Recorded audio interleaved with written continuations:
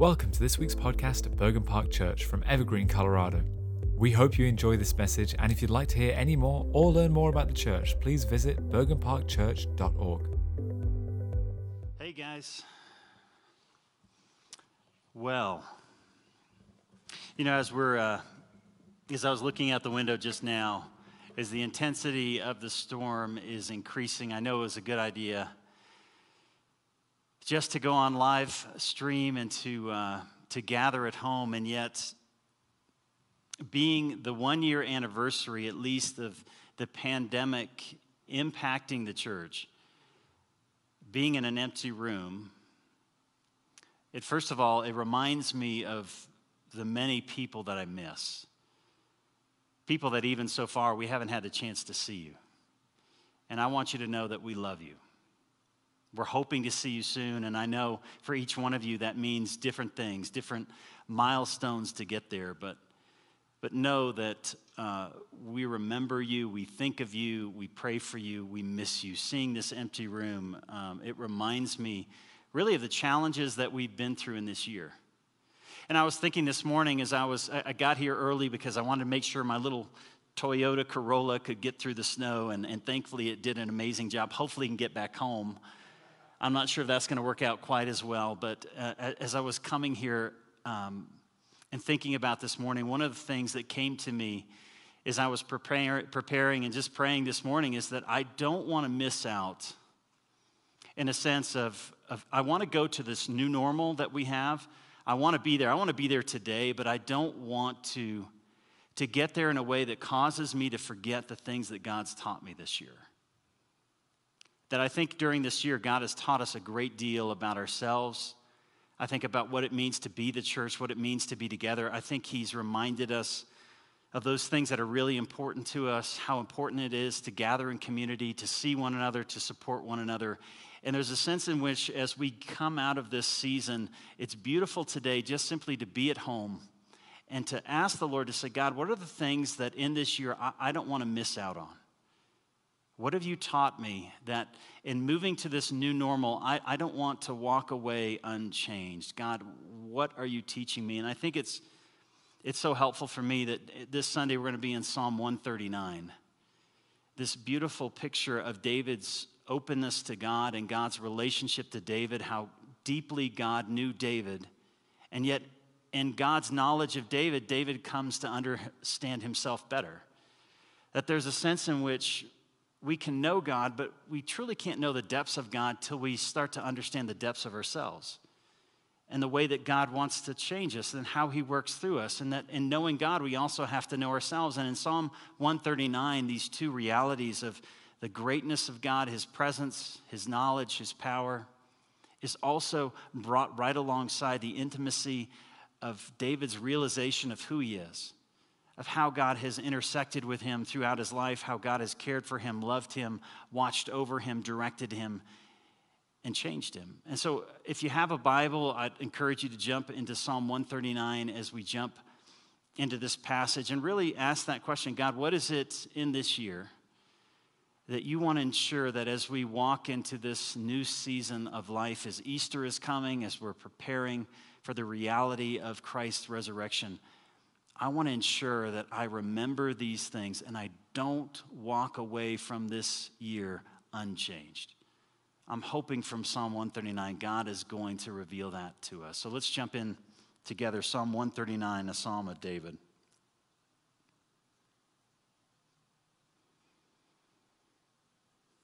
O Lord, you have searched me and know me. You know when I sit down and when I rise up. You discern my thoughts from afar.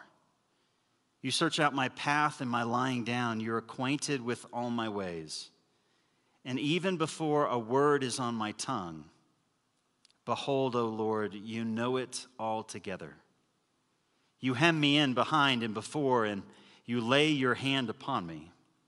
Such knowledge, it's too wonderful for me. It's too high. I cannot attain it. And so where shall I go from your spirit? Where shall I flee from your presence? If I ascend to the heavens, you are there. If I make my bed in Sheol, you are there. If I take the wings of the morning and dwell in the uttermost parts of the sea. Even there your hand shall lead me. Your right hand shall hold me. If I say, surely the darkness shall cover me, and the light about me be night, even the darkness is not dark to you. The night is as bright as the day, for darkness is as light with you. For you form my inward parts. You knitted me together in my mother's womb. I praise you, for I am fearfully and wonderfully made. Wonderful are your works. My soul knows them very well. My frame was not hidden from you when I was being made in secret, intricately woven in the depths of the earth. Your eyes saw my unformed substance. In your book were written, every one of them, the days that were formed for me, when as yet there was none of them. How precious to me are your thoughts, O God, how vast the sum of them. If I would count them. They are more than the sands on the sea. I awake, and I am still with you. Oh, that you would slay the wicked, O God. O man of blood, depart from me. They speak against you with malicious intent. Your enemies take your name in vain. Do I not hate those who hate you, O Lord? And do I not loathe those who rise up against you? I hate them with complete hatred, and I count them as my enemies. And so, search me, O God. Know my thoughts, know my heart. Try me and know my thoughts. See if there be any grievous way in me, and lead me in the way everlasting. This is the word of the Lord. Hey, let me pray for us. Father, as we gather on this Sunday, gather in our homes, whether it's on a phone or device, on television, we still gather in your presence. And what unites us is not just that we are physically together. What unites us is that we kneel under the banner of the lordship of Jesus Christ. Father, we recognize and we know that you're with us. And so as David said, search us, know our hearts, know our thoughts. Father, if there are ways that need to change in us, things that need to be let go, anxieties that need to pass, angers that need to be set aside. Father, would you show us in the stillness of this storm, in the quietness of this hour, Holy Spirit, reveal the Father to us and lead us in the truth. We ask this in Jesus' name. Amen. So in Psalm 39, there are 4 divisions to this psalm. In verses 1 through 6, David is surrounded by the reality of God's knowledge, that God knows him deeply. And then in verses 7 through 12, he's surrounded with the reality of God's presence, that God is with him. So first, God knows him deeply, verses 1 through 6. Verses 7 through 12, that God is with him, closer to him than he could possibly imagine. And then verses 13 through 18 is the reality of God's power, God's purpose in his life. There isn't a day, a moment, an hour where God has not been at work in David's life, leading him in the direction that God wanted him to go. And then finally, in verses 19 through 24, it's this idea of being surrounded by God's holiness. So throughout this psalm is the image that God surrounds us. His knowledge surrounds us, verses 1 through 6. His presence surrounds us, verses 7 through 12. His purpose and power surround us, verses 13 through 18. And then finally, which should draw us to our knees in humility and submission and in worship, his holiness surrounds us, verses 19 through 24. And see, that with all of this together should lead us to a place of change. And so as we walk through this passage, I hope you'll begin to sense the nearness of God's knowledge, his presence, his power, and his holiness. So let's jump in back into verse 1. As David begins to get this image and this idea that he is surrounded by the knowledge of God. And he says, "O Lord, you have already searched me and you know me." And when it says that God searches David and he knows him, it's not that God knows something about David, that he knows some facts, his birthday, his day of his birth, or what his favorite color is, or his favorite flavor of ice cream. Rather, it's that God intimately has searched David's heart, and he knows about David. The word knowledge here, or the word know, is the same word that Adam might express in knowing Eve. It's a word of intimacy and connection. And when it says that the Lord has searched us, that word search really means to dig, to comprehend, that God has gotten to the depths of David's psyche, his emotions, his mind, his thoughts, all of that, and God truly understands who David is. And then what David starts to do from verse 1 is he takes the polarities or the extremes of what that means. And he says, God, these are the extremes to which you have known me. Watch this beginning in verse 2.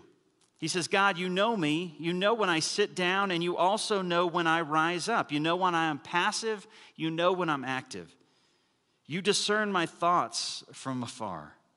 Verse 3, you search out my path and my lying down. You're acquainted with all my ways. God, you know my thoughts. You know my inside. You know my emotions, my experiences, but you also know my behavior.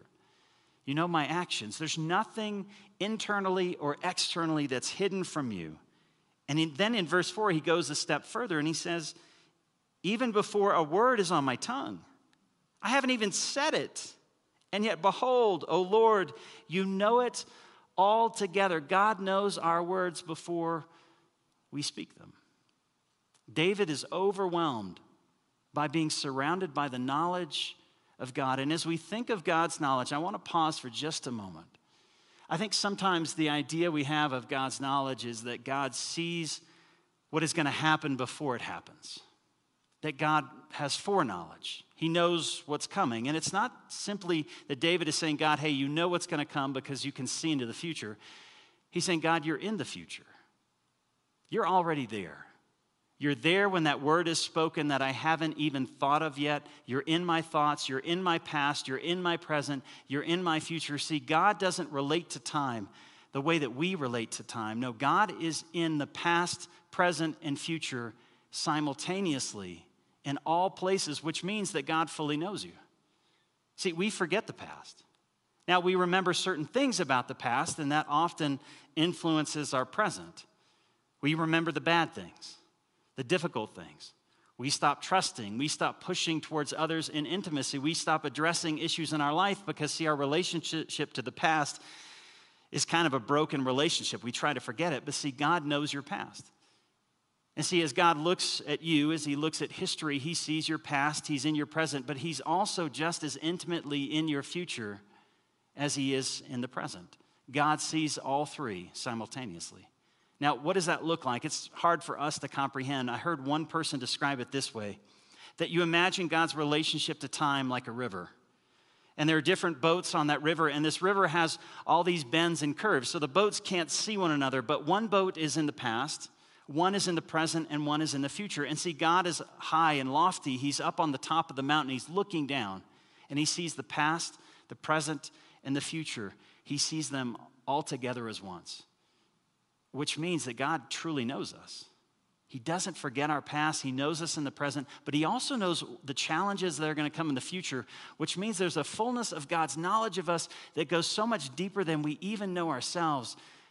So we have to allow him through humility to reveal that knowledge to us, that God, you know us so well, and yet you still love us. And that's where he says in verse 5, he goes, and so you hem me in. And the idea of hemming in is to protect that which is valuable. Because God loves us and he cares for us, he hems us in both from behind and before, and you lay your hand upon me. Verse 6, such knowledge, that reality, it's too wonderful for me. It's too great. I cannot attain it. Now, there's two ways to think of verse 6. You have to realize that word wonderful in the Hebrew sentence is the first word of that sentence. So it starts off wonderful. It's too much for me to comprehend. It's in the emphatic position, which means what David is saying is he's exclaiming wonderful, overwhelming. It's too much. It's too much in the sense that on his bad days when David felt alone, it was too much. It was so much of comfort to know that God knew him, that he was with him, that he cared for him. But see, David's life wasn't just about intimacy with God. It was also, in many ways, about rebellion. As we think of David's life, it starts off in obscurity. David is just simply a shepherd out in a field, and his father doesn't even think of him. Because see, when this prophet Samuel shows up, all the brothers get in line except for David. David is forgotten, and it takes the word of the prophet to say, there may be another brother. Is there someone else? And Jesse, David's father, says, well, I could go get David. See, for David in that moment when he was rejected and he was forgotten, the idea of God's knowledge was a deep comfort that God knew him and understood him. And see, that wasn't the only moment in David's life. It wasn't just that God knew him in the quiet days. See, God also knew him in the depths of his rebellion. God knew him in times in which he used his power to abuse others. When he, in a sense, raped Bathsheba. When he kills Uriah. In those moments, the wonderful idea of God's knowledge of him was not a comfort, it was a threat. It was too overwhelming. God, you know too much about me. How can I escape your presence? And in fact, in verse 7, there's a sense in which that's what he begins to say. That on the one hand, God surrounds us with his knowledge. But then in this next section, in verses 7 through 12, God surrounds us with his presence. And so David in verse 7 asking that question, how can I escape your presence? Where shall I go from your spirit? Where shall I flee from your presence? You may remember at this point the story of Jonah. Jonah was someone likewise called by God, filled with the Spirit, and yet what God had called Jonah to do, Jonah sought to flee from. And it says, I think in Jonah chapter 1, verse 3, Jonah sought to flee from the presence of God. That on the one hand, for David, God's presence was a comfort. At other times, God's presence was a threat. There was this dual relationship. It's wonderful that you comfort me when I feel alone. And yet, when I realize the depths of your knowledge and your presence in my rebellion, there's a sense of threat, a sense of terror. Where shall I flee from your presence? And then he begins to describe these polarities. I could ascend to the heavens, verse 8. But I realize, God, you're also there. If I make my bed in Sheol, you're also there. I can go to the stars. I can go to the clouds, and yet you're there. And Sheol is the place of death, which the ancients thought was in the earth. So I can descend to the bottom, and guess what? You're there. I go to the heights, you're there. Verse 9, if I take the wings of the morning, which means if I go to the furthest east I could possibly go, you're there. If I dwell in the uttermost parts of the sea, which for David that meant to go to the west, he's still there. Verse 10, even there your hand shall lead me, meaning God will direct me, whether it's in the heavens or in the earth, whether it's to the east or the west, your right hand shall uphold me, you protect me. Verse 11, and surely the darkness shall cover me, and the light about me be as night. Even the darkness is not dark to you, and the night is as bright as the day. For darkness is as light with you. No matter where I go, I cannot escape your presence. Now, again, that can be comforting, or it can also be in some ways frightening. That when we're in rebellion against God, we can't escape his presence. There's no place we can go where God is not aware of what we're doing. He's with us. He's with us in our darkest hours. He's with us in our best days. And David is struggling with this, and yet he says in verse 10, your hand is still directing me. You're still protecting me. You're still guiding me. Whether I was a brute beast or my heart was right with you, God, this reality is around me at all times. And so David, I think when we read Psalm 39, we often think that this is a very positive psalm, which it is, but it describes both David's rebellion and his obedience. It describes his worship and yet his rejection of worship. That David is saying, God, you're with me, your presence is surrounding me, you've covered me, you know me. And in fact, it kind of reminds me of Romans chapter 8. And that great passage where Paul really reflecting on Jesus reminds us that for I am sure that neither death nor life, nor angels nor rulers, nor things present nor things to come, nor powers, nor height, nor depth, nor anything in all creation is able to separate us from the love of God that is in Christ Jesus our Lord. There is no place where God's knowledge or his presence does not reach. So on the one hand, David is surrounded by the knowledge of God. He's surrounded by the presence of God. And then in verses 13 through 18, he's surrounded by the purposes and the power of God. Watch this. He goes on to say that we, in a sense, are God's idea, for God formed us. Verse 13, in our inward parts, he knitted us together in our mother's womb. And the idea of knitted is to create. You may think of Ephesians chapter 2, verse 10, where it says, for we are God's workmanship. We are, in fact, in the Greek, the word poema. We are God's poetry, created in Christ Jesus to do good works, which God prepared in advance for us to do. That God has knitted us together. You may think of the psalmist that says we are created a little bit lower than the heavenly beings, yet we are crowned with glory and with honor. That God has created us in such a way that his creativity is seen through us. And that causes David in verse 14 to burst out in thankful gratitude and praise. He says, I praise you, for I am fearfully and wonderfully made. Wonderful are your works. My soul knows them full well. Verse 15, my frame, meaning my skeleton, wasn't hidden from you. When I was being made in the secret, intricately woven in the depths of the earth. Now, the depths of the earth for David is actually a description of his mother's womb. He's describing that process of conception, of the division of cells, of this picture of an embryo from the beginning of time. Father, even in the darkest and the secret of places, you were at work. You had a purpose for me. Verse 16, your eyes, they saw me at that moment, my unformed substance. And in your book were written, every one of them, the days that were formed for me, when as yet there was none of them. David's saying, God, you knew me from the beginning. You knew me from conception. You knew me in my mother's wombs in the depths of the earth. You knew me to the end of my life before I had died. Every single day, Father, you sustained me. You created me. You guided me. You formed me. Father, you know me. Which David is saying there is a purpose to our life. There is nothing in our life that is escaping God's hands, that our life has purpose. From the moment of conception to the moment of death, and even beyond that, because he's going to say, I'm going to awake. I'm going to fall asleep, even past death. God, your plan for me isn't stalled by death or disease or brokenness. God, you're at work in my life. These things are just too wonderful for me. See, in this passage, we have this idea of the value of human life. See, why is it that as those that are created in the image of God and love Jesus and follow Jesus, why is it that we believe that life begins at conception? Why do we fight for the unborn? Because, see, David is saying, God, you knew me, and the knowledge that God had of David as an embryo was the knowledge of intimacy. It's not the knowledge of simply knowing that he will one day exist. No, David is saying, God, you are with me. You are around me. Your power, your presence surrounded me, that life begins at conception, and therefore, we must defend the unborn. We must value life.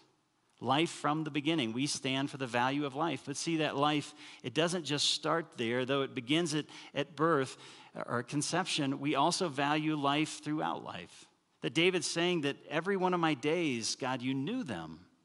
You were present in them, which means we don't determine the day of our birth. We don't determine the day of our death. We're not in control of our life belongs to God. And so whether it's abortion or euthanasia, whatever issue it is, we value life and we move out into the world in a way that shows the life is valuable to God, and we want to engage in the world in a way that shows the value of life. And so we want to fight for the unborn, but we also want to fight for the born. You know, God identifies injustice with poverty. And so where there is injustice, we have to address it. Where there is racism, we have to address it. Where there are those whose bodies are broken, we should address it. Where there are those who are hungry, we should address it. The church should be on the forefront of meeting the needs of people in the world. Why? Because God values life. And that should cause us to question ever taking a life. You know, the church has disagreed for centuries, really, over the question of capital punishment. But we should never, at any time, take a life and think that this is just normal. It should cause us to pause and say, no, this life is valuable to God. God alone holds the value of life in his hand. And as Christians, we have to hold up that value before the world, not just in the unborn, but in all of life. We need to have a full vision of what life means. Is that how the world sees us? Is those that truly value life? David sees it and he says, God, listen, from the beginning to the end, you were watching over me. Your knowledge was too great for me. Your presence was overpowering me, and my life had purpose. And he begins to reflect on this in verse 17, and he says, how precious are your thoughts? Are your thoughts, oh God, how vast the sum of them. If I could count them, they would be more than the sand. I awake and I'm still with you. Now realize, when he says, God, how wonderful or how precious are your thoughts, he's not saying, God, how precious are all your thoughts, but rather he's saying, how precious are your thoughts about me? David's reflecting on the depths to which God is connected to him. God is thinking about him. It's too vast. It's too great. It's too overwhelming. I cannot even count. Do you realize how much God thinks of us? How much his mind is captivated by us, cares about us, intimately knows what's going on. David's opening up a vision of how God sees us, and it's much greater than probably you and I could even imagine. God, how vast are your thoughts? If I could count them, they would be like the sand on the beaches. I couldn't come close to numbering them. And yet he says at the end of verse 18 this phrase, I awake and I'm still with you. Now, when David says, I awake, he's not saying I took a nap and then I got up and I realized that God was still with me. No, in the language of the Old Testament, to sleep means to die. That God, your knowledge and your purpose and your power and your presence, it even crosses through death. That when I am asleep and then I awaken. So that means some picture of life after death. It could be an image of resurrection. God, you're also there. Your purpose is for me, and your presence and your plan, it extends beyond death. It's in life and it's in death. This is a vast picture of the knowledge that God has of David. And see, what David's doing is he's meditating, he's reflecting, he's worshiping. But it's also beginning, in a sense, to settle on him. I don't know if you notice the great change that happens in verse 19, and it's in some ways it causes some of us to recoil. Because David starts to get real serious. He begins to get angry. Because as he realizes the knowledge of God and the presence of God and the power of God and the purpose of God, he says, God, the world's a mess. And though you know me, God, you know what's happening to me. And though you're with me, God, you care about what I'm experiencing. And though you have a purpose for me, God, I can't line up my experiences with what you want for me. David's coming to a place, a struggle. He sees God's knowledge. He sees God's power. He sees God's presence. Now he's being surrounded by God's holiness, and the conflicts within him are beginning to come forth. Here's the fourth section where David realizes he's surrounded by God's holiness. Watch what he says, verse 19. Oh, that you would slay the wicked, O God. O men of blood, depart from me. For they speak against you with malicious intent. Your enemies take your name in vain. Do I not hate those who hate you, O Lord? And do I not loathe those who rise up against you? I hate them with complete hatred. David, you can't say that. I count them my enemies. Doesn't that cause you for a moment to say, wait a minute, didn't Jesus say something like, love your enemies? Pray for those who persecute you. The language that David is using is the language of someone who has experienced injustice. In the language of the songs, it's called the imprecatory psalms. It's the idea that David sees the injustice in the world, and because of his passion for God, his love for God, his zeal for God, he wants to see that injustice addressed. And the injustice that David's describing is not just out there somewhere, it's happening to him and his community. He's seeing the violence of bloodthirsty men hurting those that he loves, and he's crying out to God and saying, God, this is wrong. Your knowledge is pervasive. Your presence is pervasive. This shouldn't be happening. And he's crying out to God, but realize when he says, I hate those who hate you, David is not taking vengeance against them. He's lifting up his concern in God's presence. he's saying, God, address it. Deal with it. It's the same kind of language, actually, that Jesus used in John chapter 2. You may remember when Jesus went to the temple and he saw how God's temple was used not for his worship, but rather for man's gain. And he turns over the tables. And in John chapter 2, we discover why did Jesus do that? And he quotes from the Old Testament. He says, zeal for God's house, or zeal for God drove me. And see, that's what David's expressing. It's a passion and love for God that as you see injustice in the world, it causes you to cry out to God and say, God, you have to address these things. It may even come out as anger, hopefully a righteous anger, but it is one that David says, God, I want to see these things addressed. As I look out into the world, I'm having a hard time reconciling your knowledge and your power and your purpose with what I see. God, would you address the brokenness and the wickedness in life? David is in a place of conflict, but notice as we've gone through this series, he's in a place of conflict in the presence of God. This is a prayer. He's not saying this to his friends or his neighbors. He's saying this and saying, God, would you address these things? Would you address these people? Lord, these are the people who have hurt me, who are against me. And he's saying it in the intimacy of God's presence. And see, that's what causes this dramatic change. Do you notice where he says, I hate those who hate you? And then suddenly in verse 23, there's something that shifts in David. He's not just looking at the evil outside, he's looking at the evil inside. He's not just seeing the injustice done to him, he's seeing the injustice that he does. And he says in verse 23, God, search me. Though I hate those who hate you, though I'm calling for justice, God, I realize that it's got to start with me. Search me. Know my heart. Test me, try me, examine me, know my thoughts. Verse 24, and see if there's anything that's offensive, that's grievous in me, and lead me in the way of everlasting. What is David saying? God, I know the injustice in the world, but I don't know the injustice in my own heart. And before I can go out and address my enemies, Lord, I need you to first search my heart. You know, we just talked for a moment just about some pretty important subjects, addressing issues like abortion, issues about the value of life, protecting the unborn, protecting the born, those who are alive. These are issues when it comes to racism, abortion, injustice, poverty. These are issues that in this year, I think all of us have been incredibly passionate about. And God cares for every single one. God cares for the injustice that he sees in the world. And see, we also care, and I've had conversations with you, and I know you care, and as a church, we care. We want to be active and involved in the world. We want to step out in ways that reveal God's generosity, his kindness, his goodness. We want to stand up and protect those who are being mistreated and undervalued. We want to stand in those places, but we cannot stand in those places unless we've allowed God to search our heart. Because see, if we just say, hey, the problem's out there in the world, it's the injustice, I hate those who hate you, but we don't stop and go, wait a minute, what am I saying? God, the injustice I see in the world is also the injustice you see in me.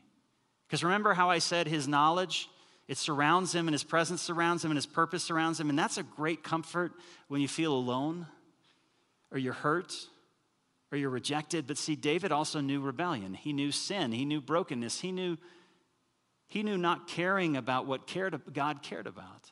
And see, in those moments, God's knowledge and God's presence, it was threatening. And so David had this dual relationship with the presence of God. It was comforting at times. It was threatening at times. And so as he's looking at the brokenness of the world, he says, God, the brokenness that's in the world is also the brokenness that's in me. And before I can go out and address the world, before I can know who I am and go out and show who you are, Lord, you have to change the brokenness in me. David comes to this place of realization that, God, you know me so that you can change me. And in changing me, you want to change me so that I can go out and bring that same agent of change and knowledge and presence and power to a world that desperately needs to know you. You know, there's a passage in Matthew chapter 7 that if there is one passage that I think is most forgotten by the church, at least for right now, it's Matthew chapter 7, verses 1 through 5. And in Matthew chapter 7, verses 1 through 5, here's what Jesus says in the Sermon on the Mount. He says, judge not, that you be not judged. For with the judgment you pronounce, you will be judged. And with the measure you use, it will be measured to you. So Jesus is not saying, as people sometimes commonly believe, never make a judgment or never evaluate someone's behavior. No, he's not saying that. Just like David, Jesus is saying there is injustice in the world and we have to call it out. But do not judge someone in a way that you yourself would not also want to be judged. Are you using standards for others that you're not applying to yourself? And let's start with marriage. Are you using standards in your marriage that you're not applying to yourself? Are you applying standards to one person, but are you also applying that standard to yourself? It's saying not just simply do not judge, but be careful the manner in which you judge. Are you being honest? That's what David's saying in Psalm 39. God, search me and know me. I know that the brokenness that I'm angry about and that's hurting me in the world, I see it in myself and I want to change. And so what's the solution? Jesus says in verse 3, why do you see the speck that's in your brother's eye and do not notice the log that is in your own eye? Or how do you say to your brother, let me take the speck out of your eye when there's a log in your own eye? You hypocrite. First, take the log out of your own eye, and then you'll see clearly to take the speck out of your brother's eye. Do you realize you are fearfully and wonderfully made? God has created you as you are. He knows your faults. He knows your giftings. He has created you as a workmanship. But are you allowing God to search and know your heart? I think so often what we try to do is just simply pretend. We pretend to have a deep relationship with God because that's what we're supposed to do in the church, but do we truly allow God to know us? That in our moments of anger, like David, did you notice how quickly, and I don't know how much time had passed between those verses, but you notice how quickly his anger turned to reflection, his judgment turned to humility, that as he's courageous towards the evil in the world, he also needs to be courageous towards God's mercy in him. And see that before we address the brokenness in the world, David's saying, God, you've got to address the brokenness in us. And that's what the psalm is about. It's about God knowing us and us seeing ourselves as God sees us. Do you know that you're beautifully and wonderfully made? So many of us are, I think, living up to the standards of the world. We're trying to attain that which the world says we should have, whether it's physical beauty, a perfect family, the wealth, the success, whatever it looks like, a big church, not empty on a Sunday morning. We have all these things that we're trying to live up to, but do you know yourself as God knows you? Do you see yourself as God sees you? That even in your rebellion, he's with you. Even when we hide in the darkness, he's with us. Even when we run for him like Jonah or from David, like David, he chases after us. And in chasing after us, he doesn't come in to destroy, but to redeem and to heal, not to condemn, but to save. That our God is a God that searches us and knows us, and he wants to change us, but we have to be willing to be honest before him. David says, God, you know me deeply, and yet you haven't rejected me. That's what causes him to wonder. David's thinking, how is that possible? How can you know my sinful thoughts and my brokenness and not reject me? And he's wondering, and that's what's causing him to have all this joy and yet humility and yet terror, is he's wondering, God, how can you be both things? How can you be near and yet holy? And I think David still had this confidence that God could be that, and yet we know how it's possible. Because see, through Jesus Christ, we recognize that he's taken upon himself the very absence of God's presence that we deserve.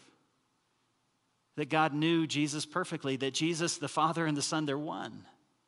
There was a perfect intimacy, a perfect knowledge between Jesus and the Father. They were connected to one another. They were one in heart and mind and thought and action. And yet what happened on the cross is that Jesus was separated. He truly experienced the lack of God's presence. He was cut off so that our brokenness, our sin might be atoned for. It might be reconciled, it might be forgiven through his death, and through his resurrection. We might have this newness of life that allows us to dwell in the face and the presence of God, knowing the fullness, that he sees the fullness of our rebellion. He doesn't reject us, but in that place of intimacy, he begins to change us. because he knows the depths of our fears and our brokenness, and yet he loves us and he longs to change us. Church, are we learning to be honest with God? Hey, as we reflect on this day, I hope you have a fantastic day. Get outside, enjoy some of this weather as it's coming down. But let's not fail to grasp what God has taught us in this year. Let's not walk away from this year to this hope of a new normal, but not be a different person to engage in the world in a way that reminds us that God knows us completely. He's with us entirely. His purposes will not be stopped, and yet he wants to change us. Let's spend that time reflecting on what God wants to change in our life, and then let's begin to ask him, God, what needs to change in me? Try me and search me, so that as I go out to the world, Father, I go out in a way that truly reflects who you are. Hey, let me pray for you.